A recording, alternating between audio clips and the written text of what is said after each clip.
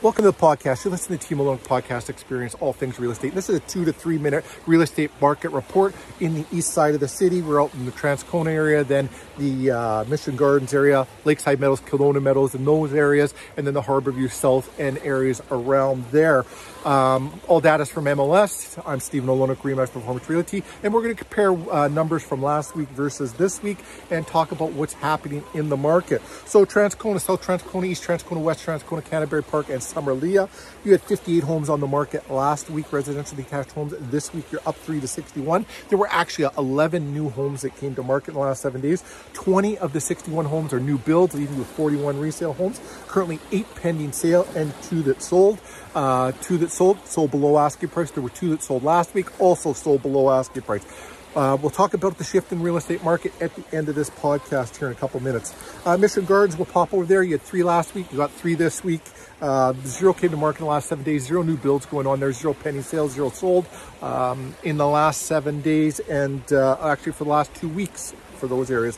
Lakeside Meadows, Kelowna Meadows, Devonshire Village, Devonshire Park, Starlight Village, Crocus Meadows, and Kildonan Green. Last week you had 19 homes on the market. You're up 3 this week, 21. There were actually 6 new listings that came to market in the last 7 days. 11 new builds out of the 21, leaving you with 10 resale homes. Currently 3 pending sale, 0 sold. You had 1 pending sale and 0 sold last week.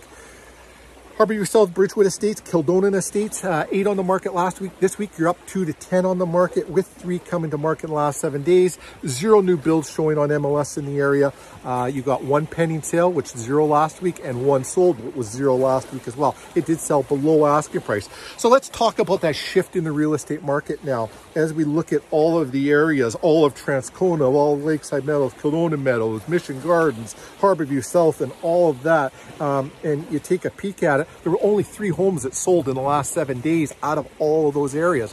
So that shift in the real estate market is happening. We are still seeing the occasional house going over asking. And if you're wondering why, reach out to us and I can tell you exactly why.